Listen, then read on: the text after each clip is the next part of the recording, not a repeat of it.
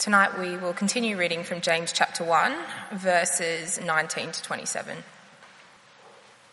My dear brothers and sisters, take note of this. Everyone should be quick to listen, slow to speak, and slow to become angry, because human anger does not produce the righteousness that God desires. Therefore, get rid of all moral filth and the evil that is so prevalent, and humbly accept the word planted in you, which can save you. Do not merely listen to the word and so deceive yourselves. Do what it says. Anyone who listens to the word but does not do what it says is like someone who looks at his face in a mirror and, after looking at himself, goes away and immediately forgets what he looks like. But whoever looks intently into the perfect law that gives freedom and continues in it, not forgetting what they have heard, but doing it, they will be blessed in what they do. Those who consider themselves religious and yet do not keep a tight rein on their tongues deceive themselves, and their religion is worthless. Religion that God our Father accepts as pure and faultless is this: to look after orphans and widows in their distress, and to keep oneself from being polluted by the world. This is God's word.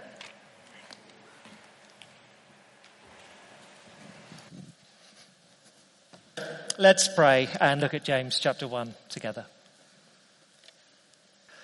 Almighty God, you're a good father to his children. You don't want to leave us uncertain of what is right, what is wrong. You don't want to leave us in a state of confusion or deception. And so you give us very clear, blunt sort of warnings, such as this one in James chapter 1. Would we hear it rightly? Oh, there's bound to be a variety of people here this evening. So would we hear your word rightly, we pray, and respond with faith in Jesus' name. Amen. Now, most people like a good heist movie or a good sort of con sort of movie, I think. And they're normally very cleverly done. So for years, I think about 8 years, the BBC ran Hustle, the TV series, and a sort of a likeable bunch of rogues who would con people out of vast sums of money. And it was always set up nicely. So the people, the mark that they would con would always be absolutely despicable. So even though these were criminals stealing his money, you still rooted for them. That's the way it's all set up. And it's great. And there's always the sort of the moment, the reveal towards the end when how did they do that? And ta-da, you've lost all your money, and we like those sort of films. So sort of the bad guy gets the sort of comeuppance, or being somewhat out of date, I only saw 2 weeks ago the film Now You See Me. Have you seen that one? With the four magicians pulling off an extraordinary succession of heists, robbing a vast bank in Paris while being in Las Vegas, and all sorts of very, very clever things.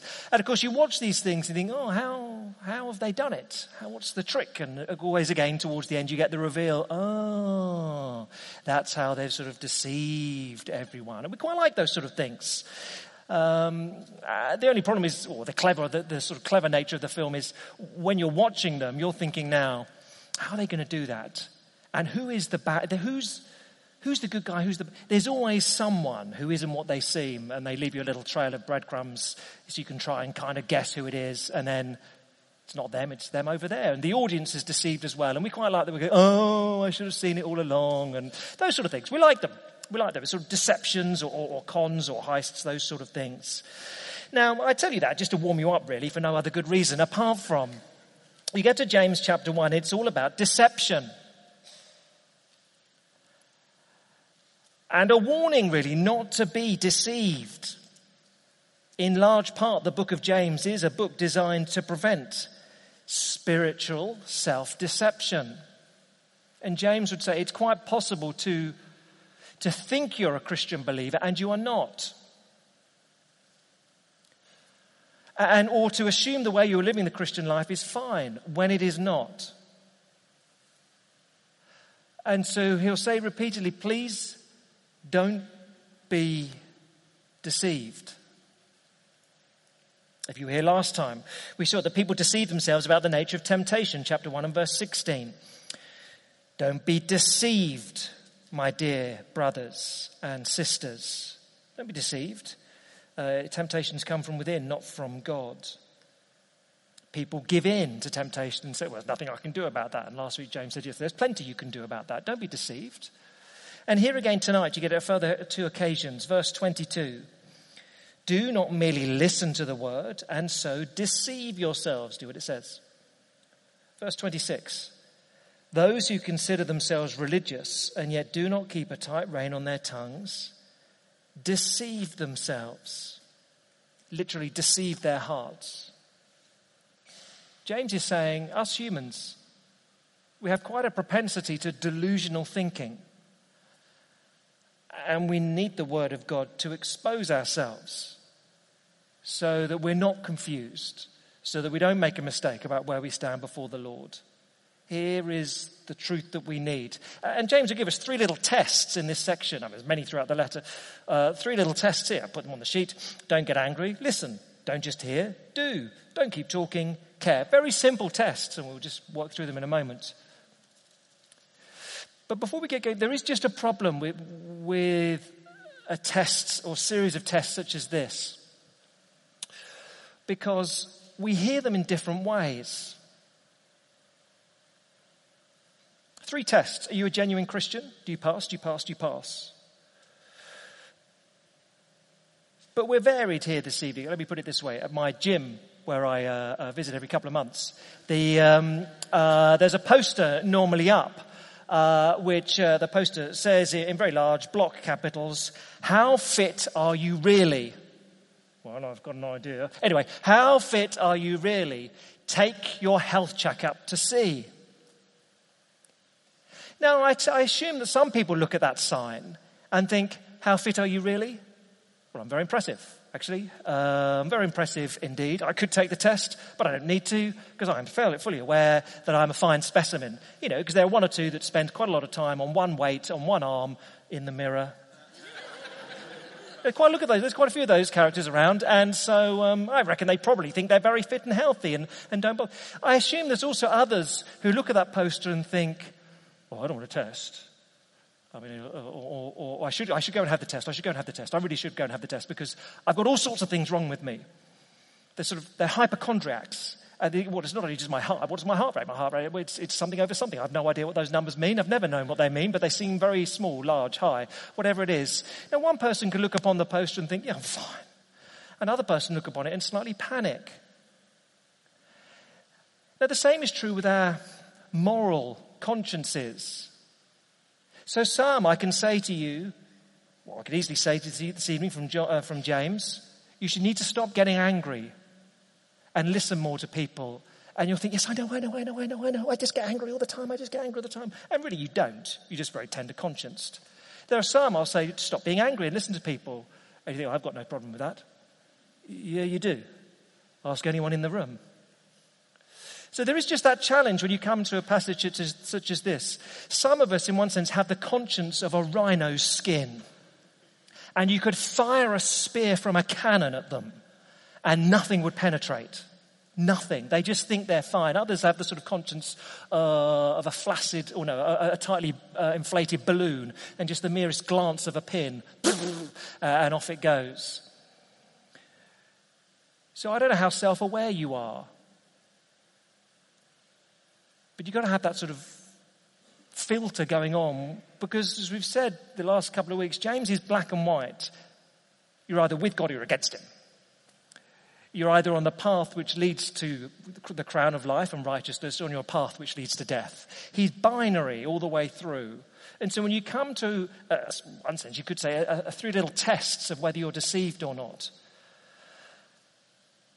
maybe you need someone else this evening or afterwards just to help you filter them, go through them. Some of us have the conscience of a Putin. There's nothing wrong, ever. Nothing wrong with my Olympic team, nothing wrong. Just some of us are sort of spiritual hypochondriacs. We think everything is wrong with us. Okay? I don't know. I can't speak at all of you, as it were. So you've got to have that filter in place. Three little tests of reality then. First then, don't get angry, listen. Don't just hear, do. Don't keep talking, care. First then, verses 19 and 20. Don't get angry, listen. Verse 19. My dear brothers and sisters, take note of this. Everyone should be quick to listen, slow to speak, and slow to become angry. Because human anger does not produce the righteousness that God desires. Therefore, get rid of all moral filth and the evil that's so prevalent, and humbly accept the word planted in you, which can save you. Now, speech is a big issue for James, and he's just following the teaching of Jesus that what comes out of the mouth is the overflow, the effluent of the heart. It just comes out. You can't stop it doing that sort of thing. Now, verse 19 is probably not that hard for most of us to relate to. Everyone should be quick to listen, slow to speak, slow to become angry. Most of us would have found ourselves involved at some point or other in a discussion, and the temperature gets a little bit heated, and we find ourselves saying, but you need to listen to me. But you misunderstood everything entirely. We just need to spurt our language out. And we just shout it out. Most of us at some point get to that. Perhaps only internally. I think I'm a little better than this most of the time, but I do occasionally find myself literally, physically sitting on my hands as a sort of reminder. You're irritated, aren't you? Yes. Don't speak. I'm not going to. I'm not sure how sitting on my hands stops my mouth from working, but it kind of works in that sort of sense. But we know that sense of, I'm not listening to you because I need to say this. That's what he's saying. He's warning against. Why is it so hard? Well, often we're arguing because we care on not so much that we care about the issue. We just hate being ignored. We just want people to take us seriously. And so James would say, don't blurt out in anger. Listen, not just to the words, but what's going on. Why is that person so irritated? Why are they upset? Don't tell someone what to do. Don't demand. Take time to listen and understand. Adrian yesterday reminded a friend of mine used to say, in a conversation, whenever you feel yourself warming, zip and cup, zip and cup, zip and cup. It may work for you. It doesn't really work for me, but I forget. Zip and cup, zip and cup. That's what he meant. Just shut it and listen. Yeah, that's kind of what James is saying. It's hard, isn't it? I remember as a young Christian at university being somewhat dogmatic in discussion. I was probably right, but undoubtedly obnoxious in how I put my opinions across. And I remember on one occasion having some debate about something or other, and this friend just getting frustrated and more frustrated, and eventually she burst out. I was reading history and politics at the time. That was my passion and things I got excited about. We weren't talking about that. We were talking about something Christian. But eventually she got frustrated and said, well, it's not fair. Your degree teaches you how to construct arguments. My degree just teaches me how to save people's lives. Ooh. Ooh. But I realized at that point, I quite like a little argument. And to which James would say, be quick to listen, slow to speak, slow to become angry. Now, why is it? Why does it matter so much? Verse 20. Because human anger does not produce the righteousness that God desires.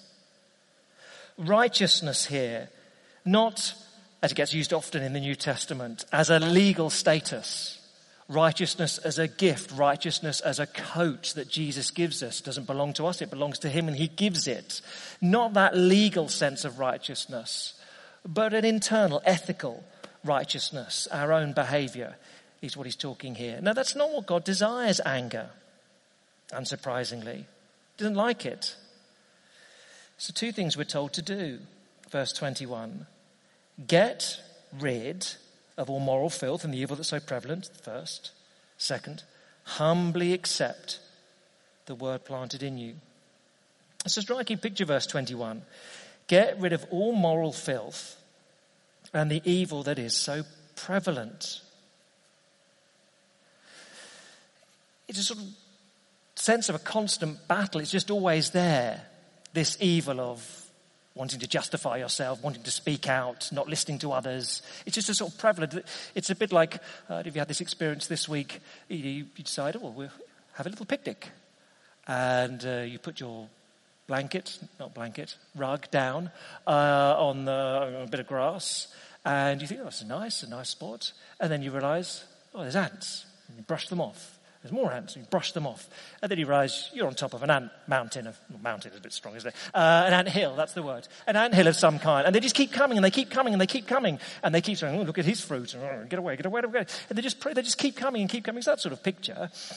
We can't stop being angry straight. It's a battle. No one here says, well, yeah, I used to get angry, but I stopped that in 1997.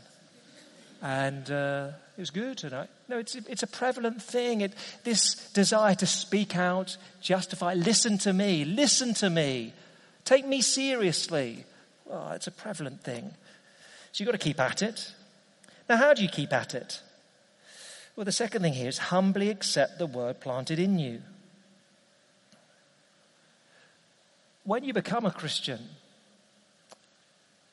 God plants new life within you.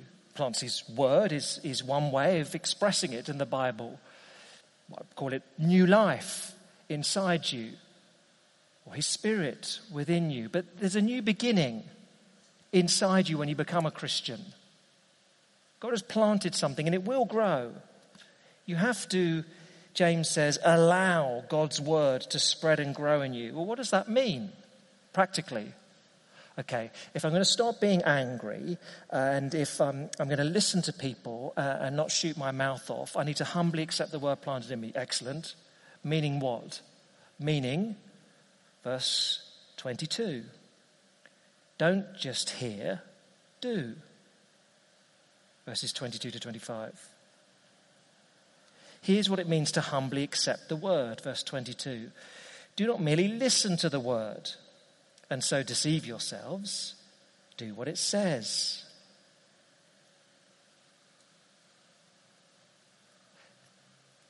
That does not require any level of explanation from me, really. He is simply saying, if you hear a sermon and do nothing with it, it washes over you, then you are not allowing the word to dwell humbly in you. And you will not be changed. You will struggle to control what you say.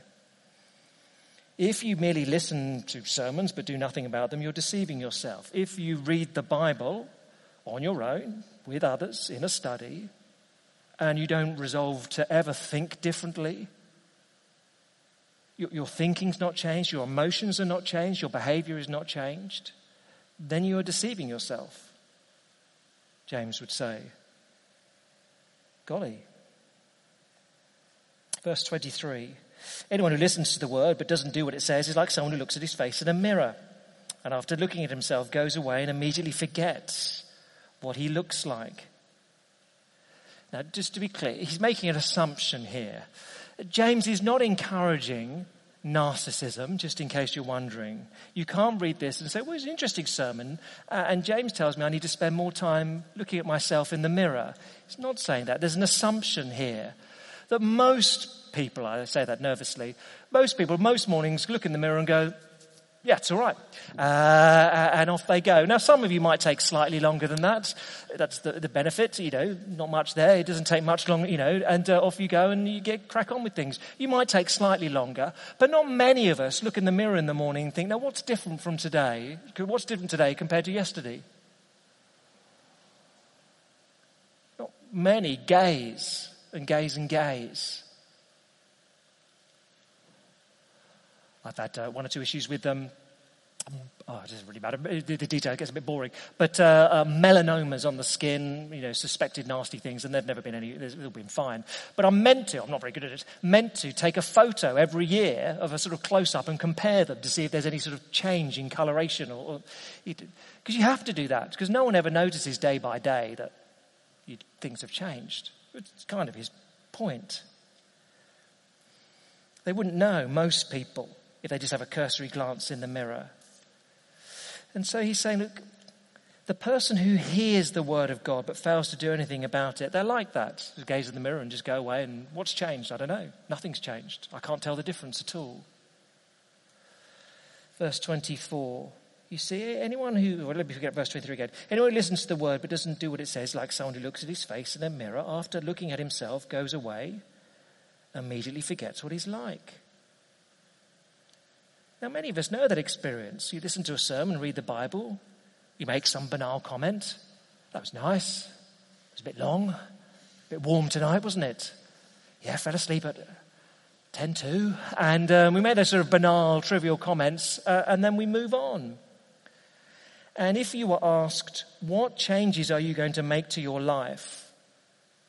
What changes are you going to make to how you think about the Lord, relate to him, as a result of whatever it is tonight, this sermon? I don't know. Well, don't deceive yourselves. If there's never a resolution, you've got to be realistic. Not every sermon changes our lives in a way we can measure. But if you're never conscious of, I need to do something about that. God, I didn't realize that. Oh, isn't that wonderful how God does that? If you're never conscious of any of those things, it's awkward, says James. By contrast, verse 25, whoever looks intently into the perfect law that gives freedom and continues in it, not forgetting what they've heard, but doing it, they'll be blessed in what they do. Isn't that great? The perfect law that gives freedom. For James, that's simply the law as Jesus interpreted it, synonymous with the word of God. So what are we meant to do? It's quite straightforward. 1, look intently. 2, don't forget it. 3, do it. That's what Christians are meant to do. Now, studying the Bible takes some work when you dig away at it. But that is how you avoid forgetting. You sort of invest some time, think hard about it. What does that mean? I don't know. And a superficial reading, we can all do that. But it's when you sort of dig and sort of grapple. Often that's when it's a bit more memorable. And then you do it. You've just got to do it. About 10 days ago, I had a little operation on my back, and now I've been given a sort of a healthy, chunky handout of exercises from the physio, and they're all sort of pictures, which I guess is meant to be helpful. To me, I'd rather have words. It sort of just helps me understand, because some of these pictures, you sort of think, okay, I'll do that, and then you get down and do the whatever it is, an inverse plank or whatever they want to call it, and you think, well, I could do this all day. It's a bit like doing this. That can't be right. And so you go back and you look carefully at the picture again and think, oh no, I'm meant to have one leg off the floor and one behind my neck, and you sort of have to I keep going back and look intently at these things until I've got it right. Because I desire to be free from pain. That's the objective of doing these things, having had the op. And in a slightly similar way, James is saying, no, the word of God brings transformation to your character, but you need to understand it. So you do need to gaze intently, not just gaze through it, but understand it rightly, remember it, and do it. And the outcome of doing it is freedom. It's very wonderful. Don't get angry, listen, don't just hear, you've got to do it. Last, verse 26, 27, don't keep talking, care. Verse 26, those who consider themselves religious and yet do not keep a tight rein on their tongues deceive themselves, and their religion is worthless. Religion that God our Father accepts as pure and faultless is this: to look after orphans and widows in their distress and to keep oneself from being polluted by the world. Briefly, because James is just trailing, as it were, 3 issues that he's going to come back to later on in this letter. So you get the 3 little issues here of the tongue, he'll come back to in chapter 3, care for the helpless in chapter 2, moral purity, which is chapters 4 and 5 really. But he starts off, just brief comments then. You get this wonderful equestrian picture that he'll come back to. Verse 26, those who consider themselves religious and yet do not keep a tight rein on their tongues. The picture is of the tongue as a wild horse. This sort of thing. A wild horse raging out of control. And so you need to get it under control.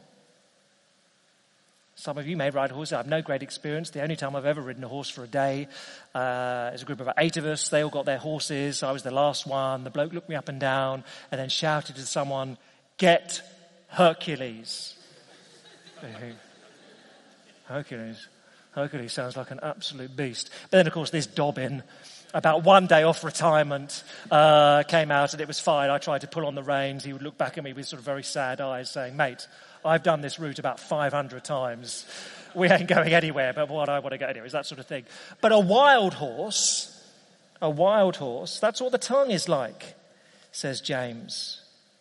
And if you can't control them over time, if there's no progress, well, verse 26, the person who makes no progress in controlling their tongues deceives themselves. I'm not sure there's any virtue in naming her, but I read an article recently with a columnist. She's very famous, 50-year-old columnist, music, and all sorts of columnists. She's worked with many newspapers. She currently writes for The Sun. It's an interesting article. She claimed that she'd become a Christian a couple of years ago. But then she wrote this: "I tell you one thing that my Christianity hasn't helped me with. I've got a lot bitchier. I sort of feel that when I do voluntary work in the community, it gives me a license to be really bitchy. There's a sort of moral trade-off. One of my main pleasures in life is to be spiteful. I'm going to turn 50 in July. I'm a bit old to change now." And I think James would say, "Are you sure? Are you sure you're not deceiving yourself there? It's not okay just to be bitchy in print and think, well, it's all right, I'll hand out some soup," and that sort of cancels one another out. Are you sure you've understood things? By contrast, verse 27, James will say, look, here's acceptable religion. Religion that God our Father accepts as pure and faultless is this. 2 things here: to look after orphans and widows in their distress and to keep oneself from being polluted by the world. Practical compassion and moral purity. Now, he's going to say much more about these 2, but it's quite interesting that he just chucks those 2 out, because I think lots of people are good naturally or temperamentally at one. So some people will say, yeah, look, I'm good at feeding the homeless. That's what I do. That's what my faith looks like. I'm good at campaigning on moral issues. But what I do in my private life is completely up to me. Or by contrast, others would say, no, I live a life of moral probity. I'm down the line morally. I just can't be bothered with any acts of compassion. That's what the charities do. I'm not interested in that. And James is saying, no, verse 27, religion that God our Father accepts as pure and faultless is this. It's both of those things. And that's a ground where I think it is quite easy to be deceived. I'm a good Christian because I'm a moral one. Or I'm a good Christian because I'm an activist. The fact that I am sleeping with 10 people every night while being an activist is neither here nor there. The fact that I'm moral but I'm utterly heartless, you can't do that. You can't do that. You've got to hold these things together, says James. So don't be deceived. We'll get there more in chapter 2, but just a tangent, really, a brief comment on this. What does it mean to look after orphans and widows in their distress? I guess with the background from the Old Testament, there's always a triumvirate in the Old Testament: the orphan, the widow, the alien. Those are the 3 that God often mentions as being, you've got to care for them, you've got to care for them. And I guess you'd have to say from James, we'll get there in chapter 2, that God is committed to caring for those neglected by the world.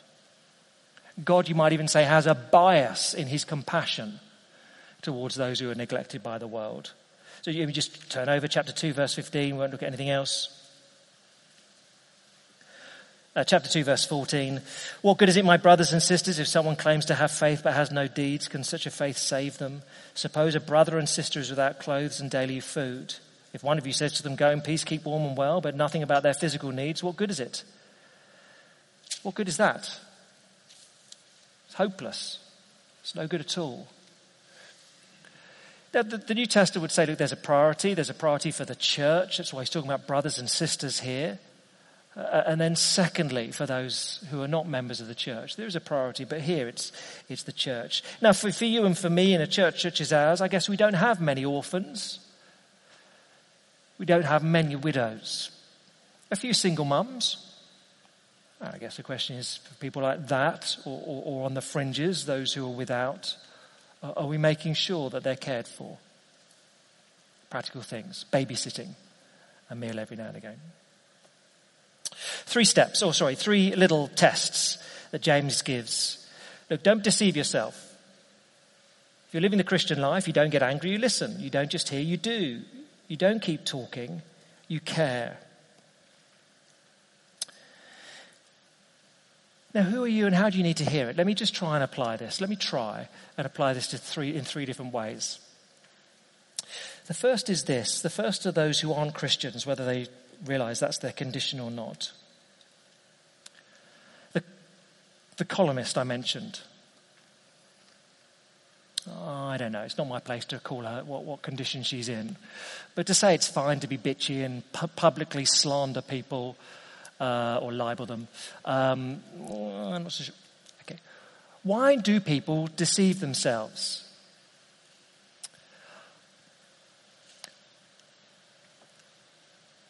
Often it's because you just can't face the truth.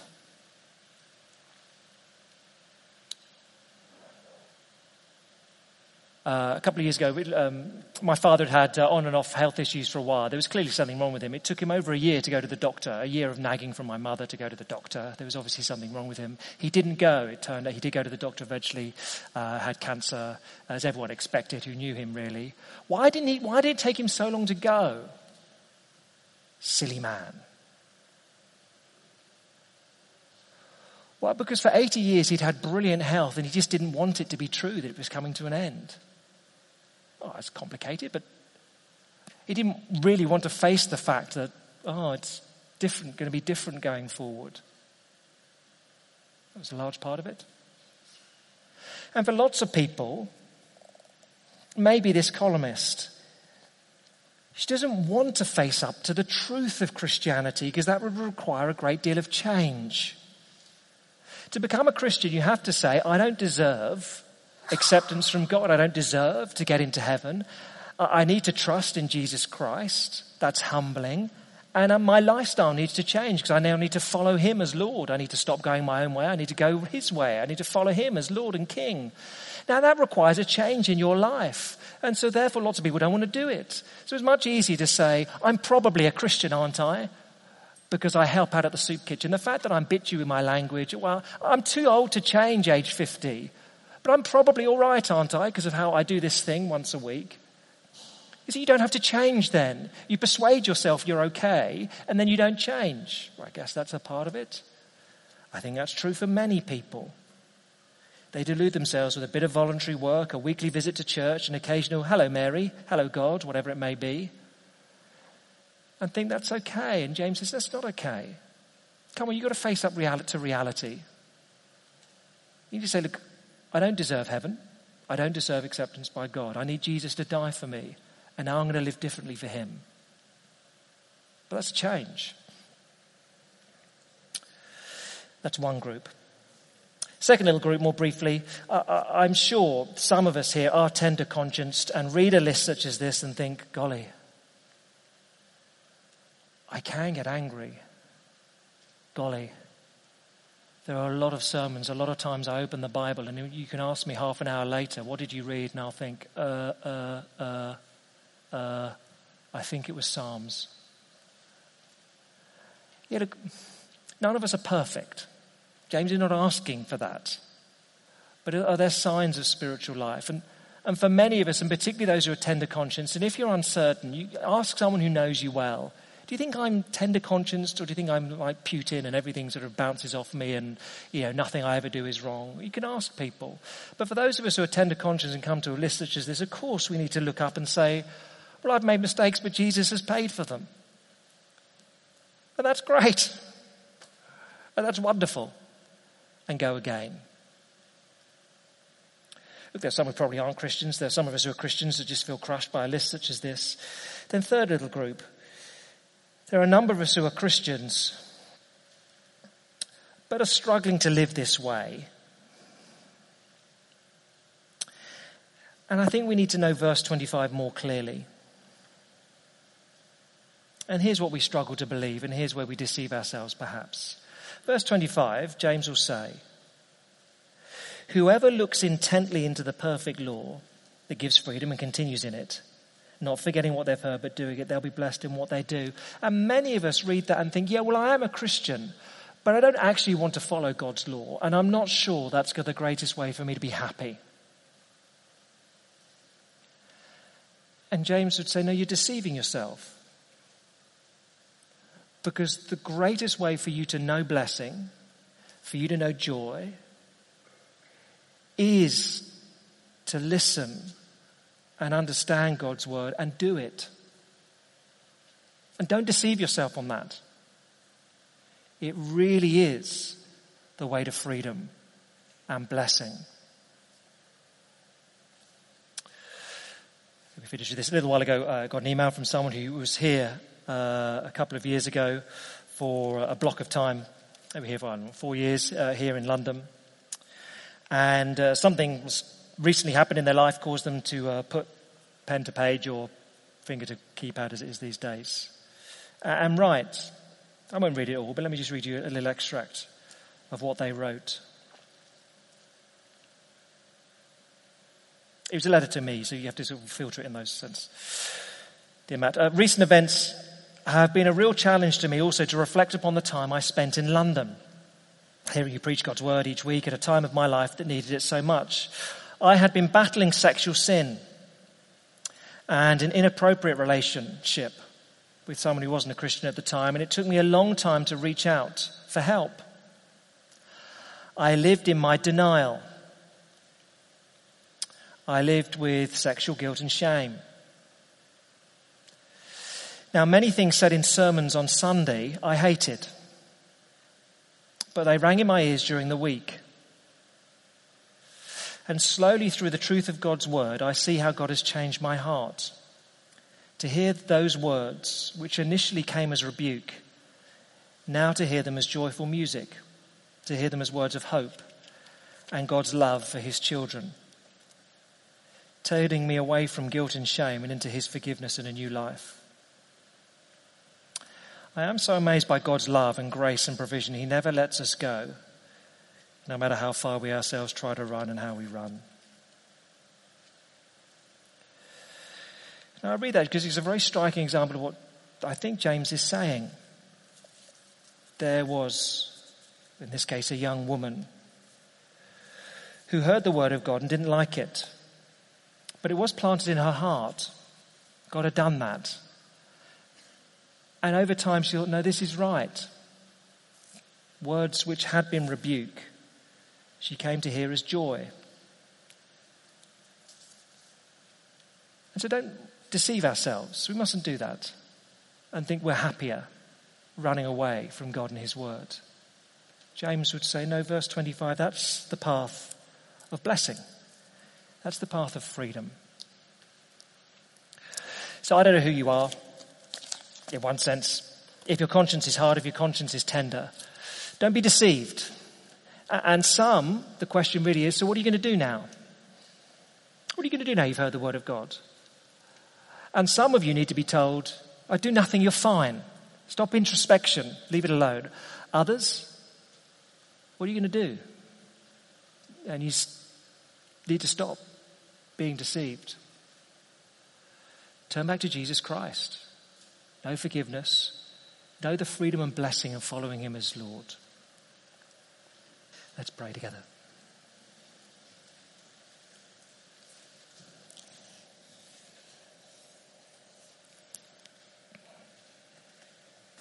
Our great God and Father, for those of us who are yours and know you and love you, thank you that the word of God has been planted in us. Please would you be at work. Please would that word be bearing fruit even this hour, this night, this week. Would we be those who humbly accept it, who do it, We make changes in response to the truths that we hear, to the truths that we read. And Father, wherever we are before you, would you give us truth? Would we not be self-deceived? Would we understand rightly that the Christian life is one of repentance and faith in you?